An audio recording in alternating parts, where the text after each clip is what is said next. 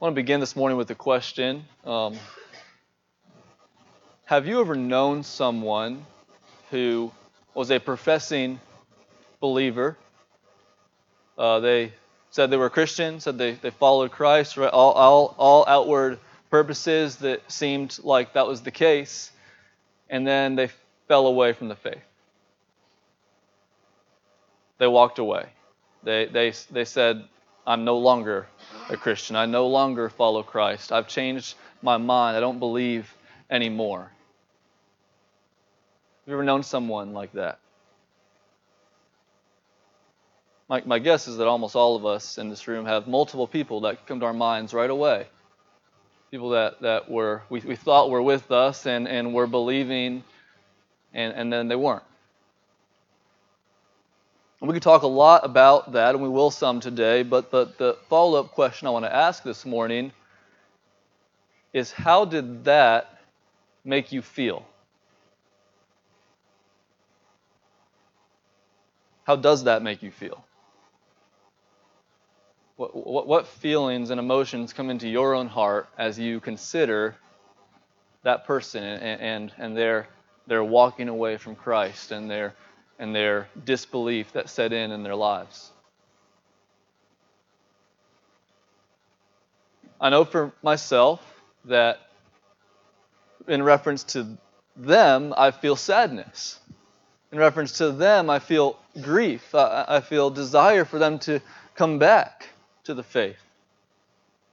But also know that I feel, in reference to myself, a bit of concern. That it leads to feelings of anxiety, that it leads to feelings of fear. If that could happen to them, then what's to say that could not happen to me? They seemed as genuine in their faith as I am. We were the same. Our paths were the same. We did the same things together. We served together. We went on mission trips together. We worshipped together. And so it leads to fear. It leads to questions. It leads to doubt. These are the types of emotions that I think we wrestle with when we see this. Now we could think about it purely on just a theological, intellectual level, and we will some today and see the answers that the Word of God gives, but at an emotional level, at a down to real life level, when we see someone who professed to be a Christian walk away from the faith, it affects us. It makes us ask hard questions. We're in a series in 1st and 2nd Thessalonians, and last week we dealt with chapter 2, verses 1 through 12, which is a pretty interesting text, isn't it? We looked at the day of the Lord and how before that day comes, Paul says that a figure known as the man of lawlessness is going to be revealed. And that when this figure is revealed, this Antichrist figure that comes, he said that there's going to be a great rebellion, a great apostasy, a great falling away from the faith. That's what he said in chapter 2, verse 4, that the man of lawlessness will come and the rebellion will come. And then later in the chapter, he says that this lawless one is going to come with wicked deception, and that people are going to be deceived and deluded, and they're going to follow him, and they're going to be condemned. As Paul says this to the Thessalonians, and he's saying this to correct this false teaching that they were encountering, that the day of the Lord had already come, Paul also knows that as he's writing these words, that new questions are coming up in the Thessalonians' minds. Did he just say that there's going to be a great many people who are deceived and fall away and follow this figure? And if that's the case, Paul, then how do I know that's not going to happen to me? What if I'm one of the ones who is deceived? What if I'm one of the ones who falls away? And so in this next section, Paul pastorally addresses this concern that he knows will be rising in their hearts as he describes this great apostasy with this message: stand firm. Stand firm in the faith. That's the message of 2:13 through 17. That is what Paul wants the church to do, is to stand firm.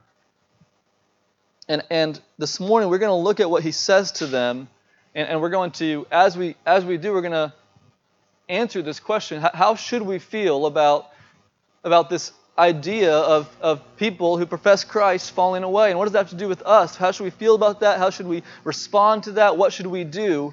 What should we know? So this morning, church, we're being called to stand firm in the faith, knowing that one day, and it already happens in smaller ways all the time, but one day there will be a great falling away that occurs, but God calls us to stand firm. Now, I know I've already raised more questions in this introduction than I've answered, and so let's get into the text and start looking at what the Lord has said. So we're going to see three perspectives on this call to stand firm. Three perspectives of Paul's call to stand firm. And let's read 13 through 17, and then we'll focus in on this first perspective. So chapter 2, 2 Thessalonians chapter 2, verses 13 through 17. But we ought always to give thanks to God for you, brothers, beloved by the Lord, because God chose you as firstfruits to be saved, through sanctification by the Spirit and belief in the truth. To this he called you through our gospel, so that you may obtain the glory of our Lord Jesus Christ. So then, brothers, stand firm and hold to the traditions that you were taught by us, either by our spoken word or by our letter. Now may our Lord Jesus Christ himself and God our Father, who loved us and gave us eternal comfort and good hope through grace, comfort your hearts and establish them in every good work and word. Three perspectives on Paul's call to stand firm. And the first one comes in verses 13 and 14.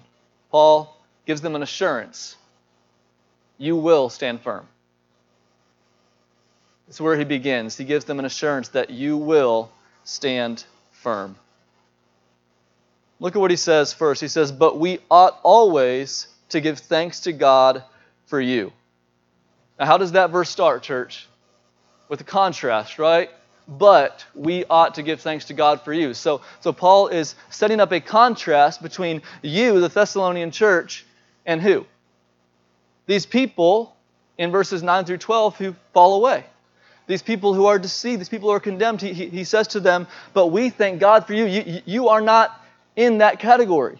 He makes a different category. So we need to see what's this contrast that he's making. So let's look back a little bit more closely at 9 through 12. Here's what he said about those who fall away.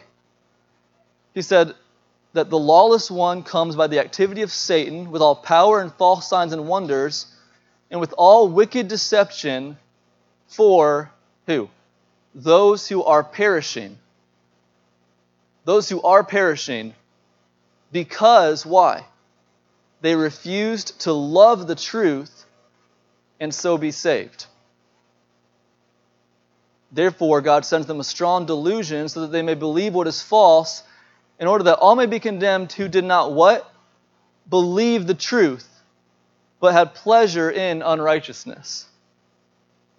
So we need to really see what Paul is saying about this group of people who's going to fall away. Now, Paul uses the language of apostasy. He uses the language of falling away, but what he says here is it's very clear that these people are not actually saved. You see, he says they refuse to love the truth and so be saved. So he's already telling us here that these people who fall away, they didn't actually love the truth.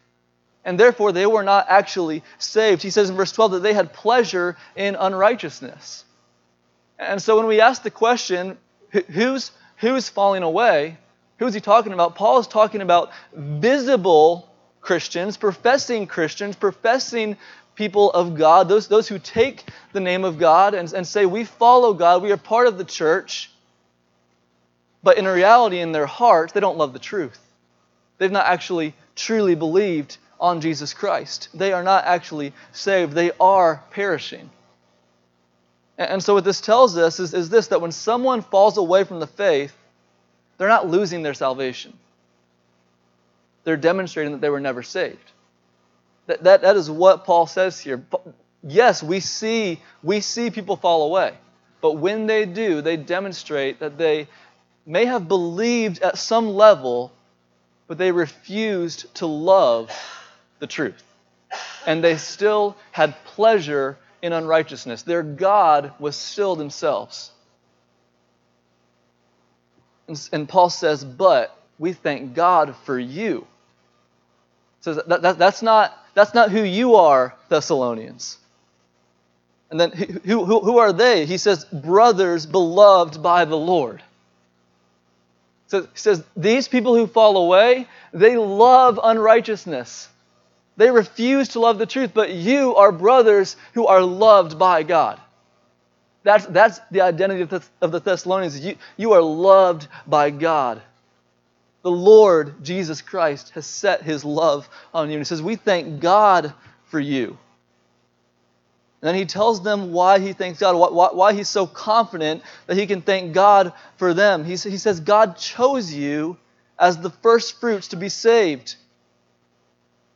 And so what that phrase is saying, you can also translate that. You might see a footnote in your Bible. God chose you from the beginning to be saved. He chose you as the first fruits. But the idea is that before we did anything, Paul says in Ephesians, before the foundations of the earth in eternity past, God looked down into redemptive history, into what He would do, and He saw you, and He chose you.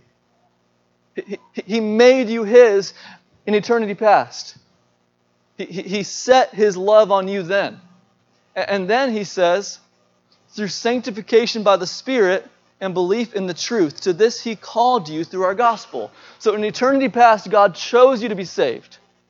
He said about you, you will be saved. I'm going to save that person.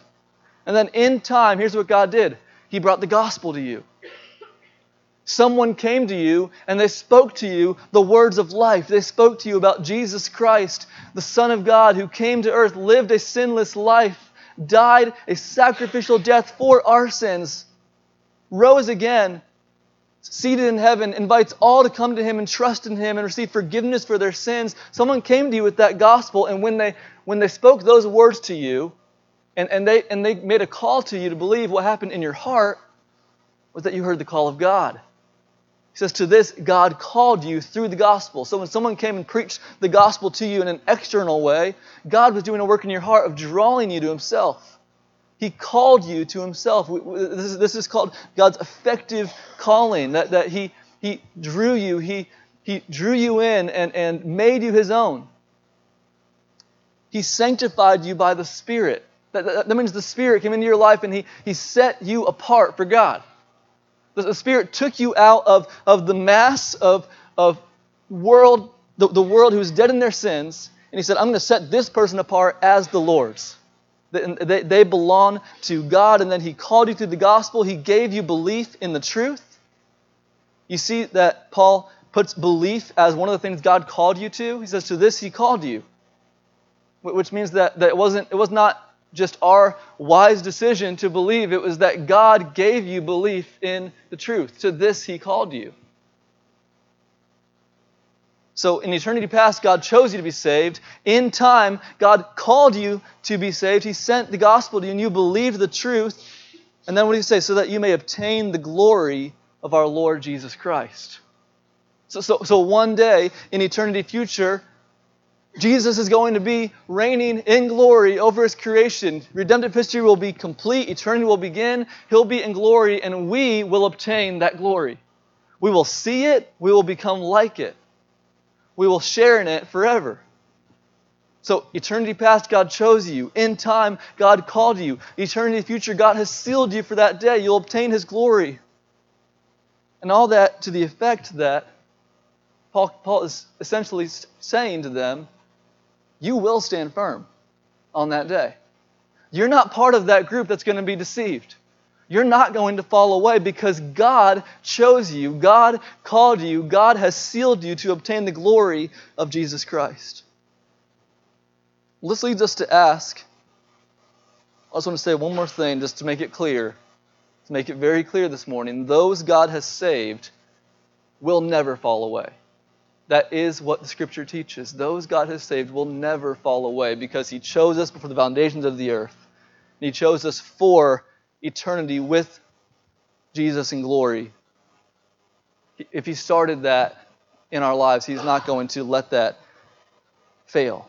So those God has saved will never fall away. Those who do fall away were never truly saved. But we have to ask, what makes Paul so confident about the Thessalonians?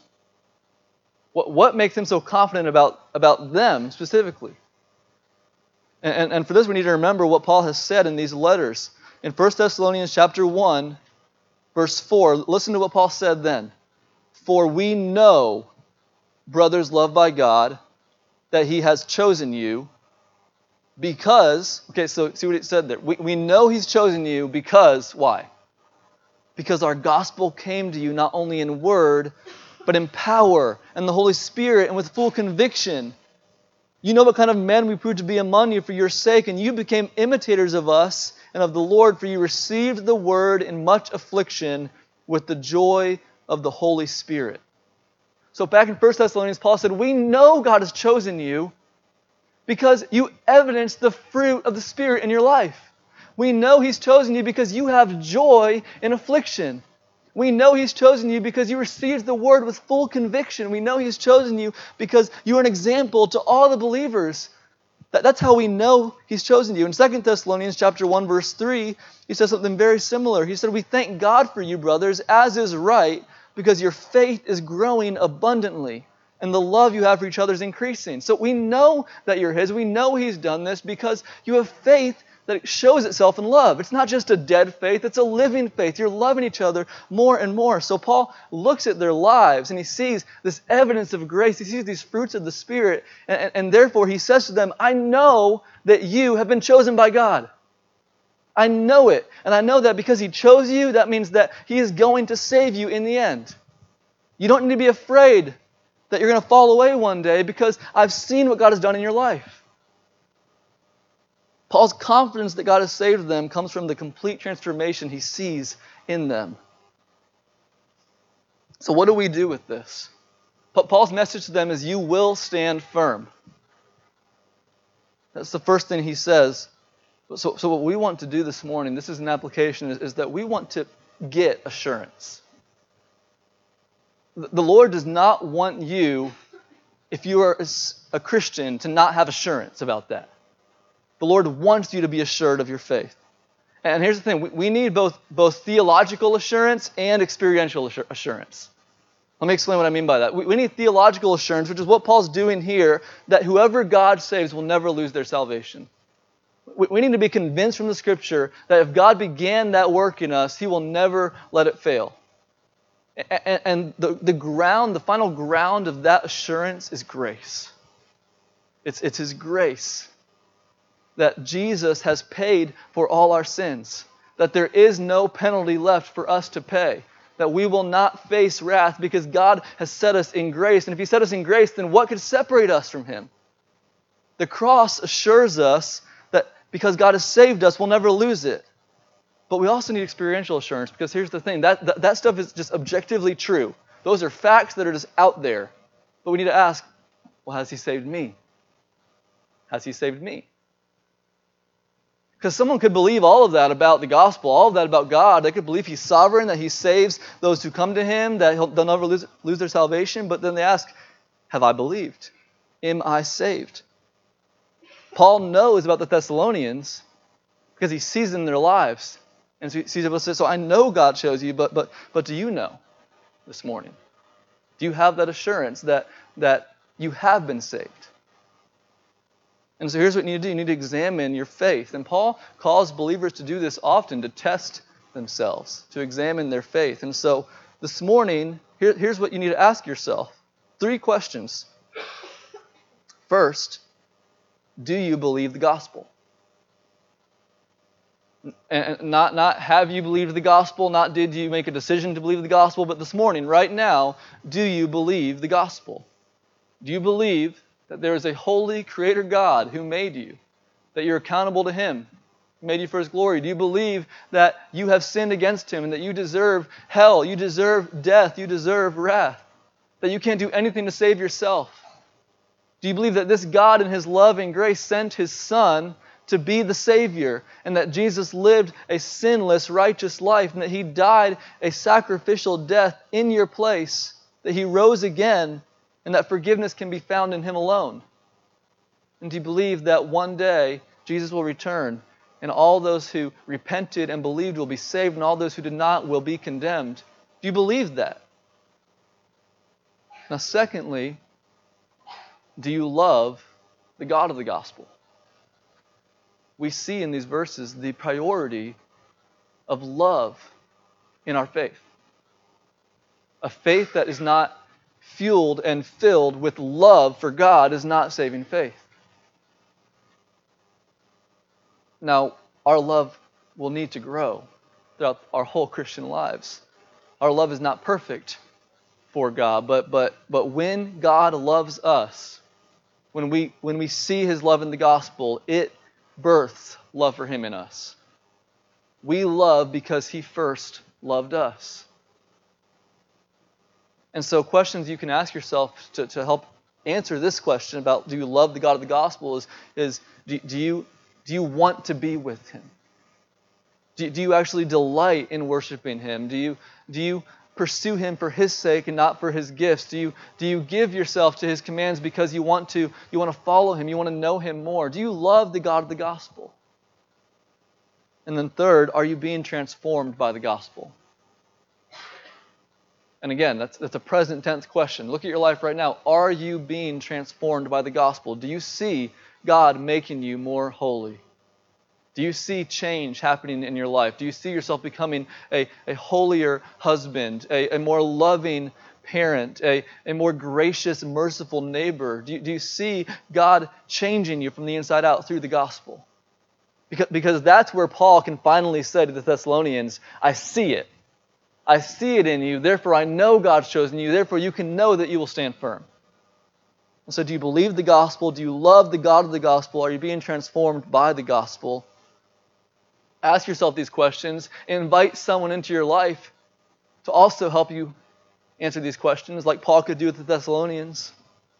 If I could sit with each one of you, I'm so thankful I can look at you in the eye and say, I see these things in you. I see the fruit of God's grace. I see what God has done. I see that you love the God of the gospel. That makes me know that God has chosen you. And if He's chosen you, that means you're going to stand firm. You're not going to fall away. And then based on what you see, respond. If you come to the conclusion, no, I do not have that type of faith, then pray for God to save you. Ask Him to save you. And even if you are known as a believer to everyone around you, don't let that stop you. It's not worth it. Pray to God, God, save me. Give me the real thing.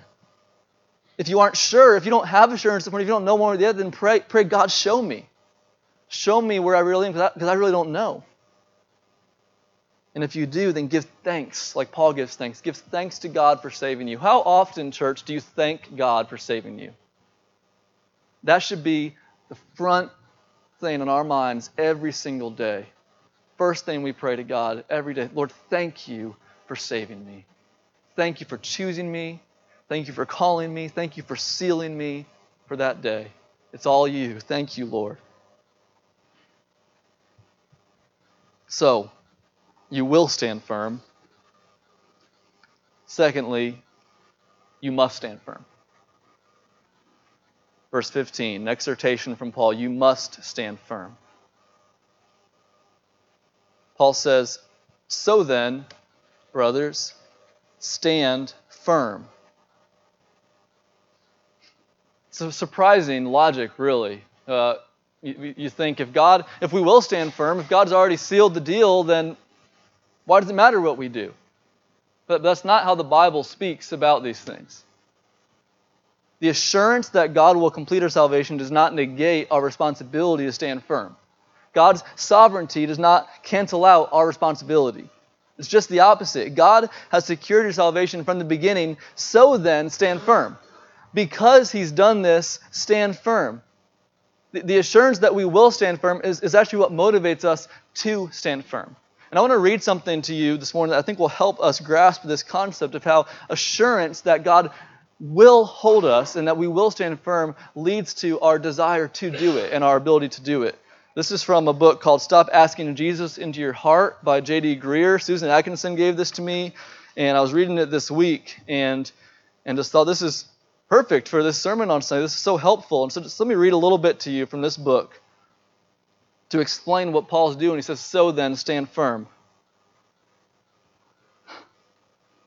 He says, "I've heard people argue that God doesn't want us to have assurance.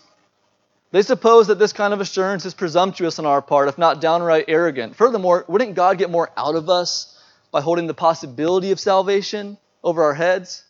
The way an employer might motivate their staff with the threats of layoff and bonuses. I can say with certainty that God wants you to have certainty about your salvation. He changes, encourages, and motivates us not by the uncertainty of fear, but by the security of love. In fact, I'll be so bold as to say that your spiritual life will really never take off until you have assurance of your salvation. Until you know that you are His and He is yours, your obedience will be limited. Your love will be stifled. Your confidence will be shaky. Your courage will be minimal. Listen to this. It's only through assurance of love that we find the strength to endure all manner of opposition, doubt, and trial. How can you stand against a hostile world if you aren't assured that God whom you are leaving it all for? How can you take up the cross if you're not convinced of your resurrection? How can you really jump with abandon into the darkness if you're not convinced there's a Savior who's going to catch you? It's the joy of knowing beyond doubt that you belong to God that makes all of these things possible. You'll never give up your life in radical obedience until you are radically assured of His radical commitment to you. See what he's saying there? It makes so much sense. Why, if my life is unraveling, if trials are coming, and if I'm not sure that God is actually for me, then how will I stand through that? But if I know that God is for me, if I know that I am His, if I know I belong to Him, then I can stand through anything. Because I know that He's going to be there. He's going to catch me. He's going to see me through it. Because we know we will stand firm, we must stand firm. So then, stand firm. And then Paul explains it more. He says, hold to the traditions that you were taught by us, either by our spoken word or by our letter. And so here's Paul specifies what we're talking about this morning. What does he mean when he says stand firm? To stand firm is to hold on to the gospel. He says the traditions that they were taught, but he's not using traditions the way that we use traditions, like that church has their traditions. That's exactly the opposite of what he's talking about. He's saying the traditions that we taught in our word and our letter, the teachings of Jesus Christ, Christ crucified, the gospel of first importance, that He died and rose and ascended into heaven. These things are of first importance. And anything else that is related to that gospel, these are the traditions we taught. Remember, someone's coming to this church and they're telling them the day of the Lord's already happened. Saying, don't believe that. Hold on to what we taught you. Remember what we said. Remember what's of first importance. Know what God has said. And remember, he's writing this at the time before they had New Testaments. And so he says through our spoken word or our letter. But today, where are these traditions found? They're found right here. Right? They're in our New Testaments is where we hear these traditions. We hear this gospel. They're preserved in the writings of the New Testament. And so stand firm and hold on. Just get a picture in your mind of someone standing firm and holding on. If they're doing that, then what does that mean? It means that something's coming, right? It means that they are facing resistance. It means that something is seeking to move them. He's not just calling them to stand firm and hold on because the Christian life is easy. He's saying the Christian life is hard. And he's saying that there are hurricane force winds that are going to come at your faith, and you need to plant your feet in the ground. You need to hold on tight so that you are not moved from where you stand. So brace yourself, church. That's what Paul's calling you to brace yourselves. Brace yourselves against the winds of suffering that are coming. The suffering of losing a family member or spouse. The suffering of losing a job, the suffering of persecution. Brace yourselves for those things. Stand firm. Hold on. Brace yourselves against the winds of temptation. Brace yourself against the temptation to impurity. Brace yourself against the temptation in a difficult marriage. Brace yourself against the temptation to be impatient with your children and resort to discipline that's unworthy of the Lord. Brace yourself against these temptations that will come to you. Brace yourselves against the winds of false teaching that are all around us.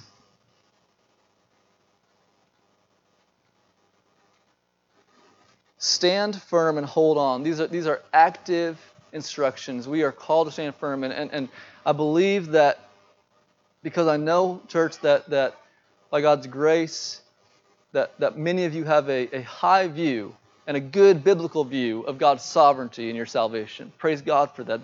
That gives us assurance. But don't let that lead you to passiveness in your Christian life. You will stand firm, and you must stand firm.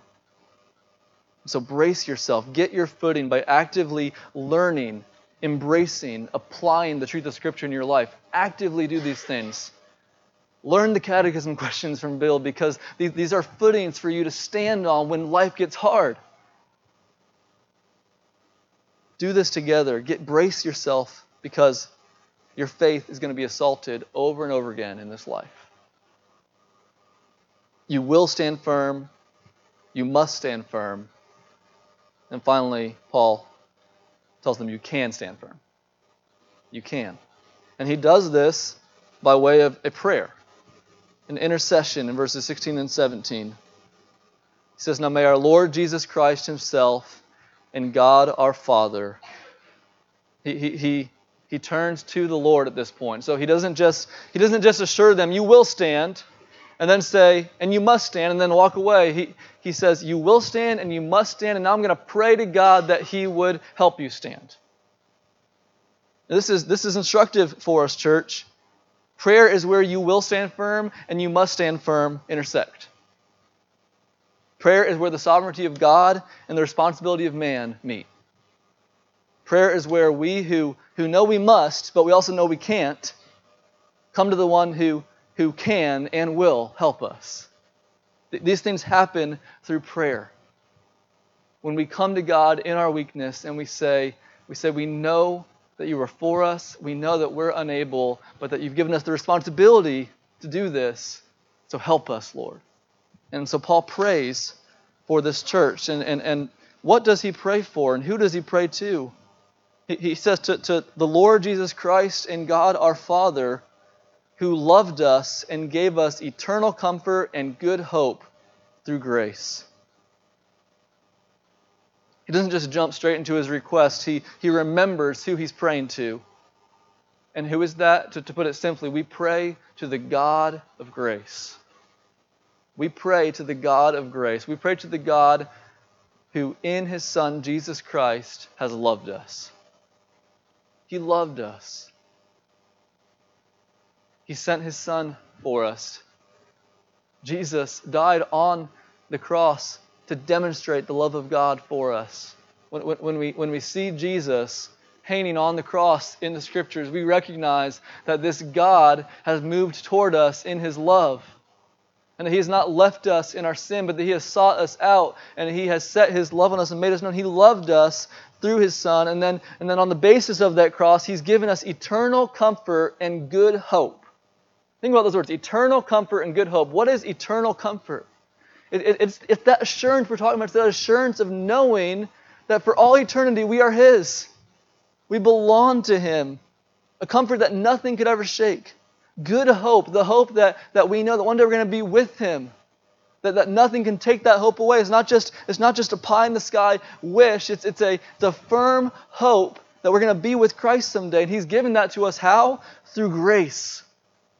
Through grace. Because it's not on the basis of anything we've done, because it's on the basis of what He has done. It's His initiative. It's His choice. It's all God. Even as we were singing earlier, just God is fueling my faith by recognizing that what we're singing about is not ourselves. We're not looking to ourselves right now. We're not looking to what we can do or taking pride in ourselves. We are praising the Lamb who was slain for us. Because it's all of grace. And just as God's grace brought us eternal comfort and good hope initially, I think the reason Paul says that is because it's God's grace that brings about the renewed experiences of comfort and hope that we need in this life. Look at what he says. He says that the God who loved us and gave us comfort and hope through grace, may He comfort your hearts and establish them in every good work and word. So the God who did this through grace, he's saying, God, continue to do that through grace. Continue to comfort their hearts and continue to bear fruit in their lives.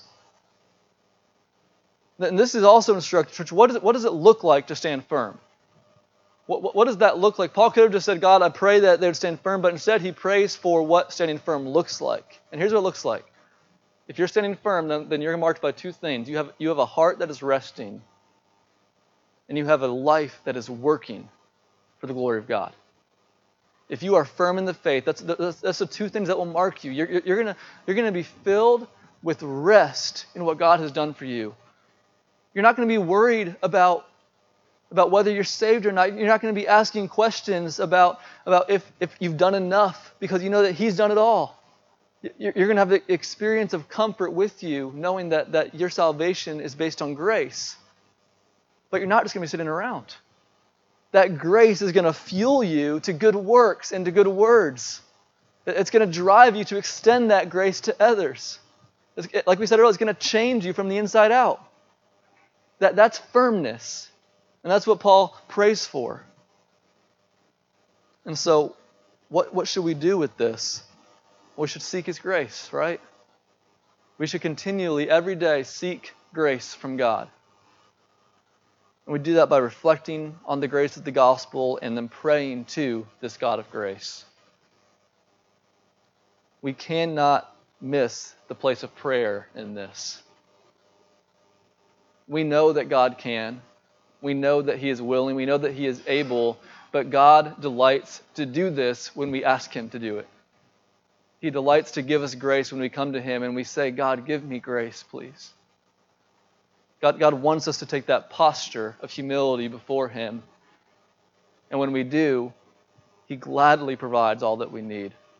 But if we just rest on just knowledge that He's gracious, but we don't actually come to Him and seek that, then He's going to withhold that from us. He's going to wait until we come and seek Him for it in our life. And I should clarify that. I don't mean to say that God is waiting on us to make the first move. God will work. God will draw. God will sanctify. But God delights to answer our prayers for grace. And that's how we know we can. God will do this. We will stand firm. We must stand firm. But where do those two things meet? It's when we pray to the God of grace and say, just as you started my salvation by grace, I know you'll finish it by grace. Help me today to stand by grace. The music team can come up as we conclude, and I just want to reiterate these truths for you, church. And before I do, I just want to read from 1 Thessalonians 3. This is what Paul said in 1 Thessalonians 3 to the church. He said, "For now we live if you are standing fast in the Lord." In 1 Thessalonians 3:8, he says, "For now we live if you are standing fast in the Lord." And I just want you to know, church, that is my prayer and that is my heart for you this morning. Now we live if you are standing fast in the Lord. That's what I'm praying for God to do, is that each of you would stand firm and would hold on. I'm going to share this last week, but God has changed my prayers from God, relieve us of trials, relieve us of suffering. He's changed those to God, give us grace for these trials, give us grace for these hardships, because you call us to stand firm. And it's by grace that you will stand firm because God has saved you by His grace. You must stand firm by holding on to the gospel of grace, and you can stand firm because God will continue to give you His grace. It's all of grace. And listen to what Paul said. This is the last thing that we're going to do. Read this verse. 1 Corinthians 15:10. This is what Paul said about himself. "By the grace of God, I am what I am. And His grace toward me was not in vain. On the contrary, I worked harder than any of them. Though it was not I, but the grace of God that is with me." That's so instructive to us, that he's putting forth every effort to stand firm and to do good works and to serve the Lord, but he knows that it's not me. It's God's grace that came to me and is working in me and is working through me. And in the end, it's going to result to the praise of his glorious grace. When we stand in heaven, we're not going to look at ourselves and what we did. We're going to look at what he did through us. And so let's together just fix our eyes on the grace of God and the confidence that brings us, that we will stand firm, that we can stand firm. And then let's stand firm together this week.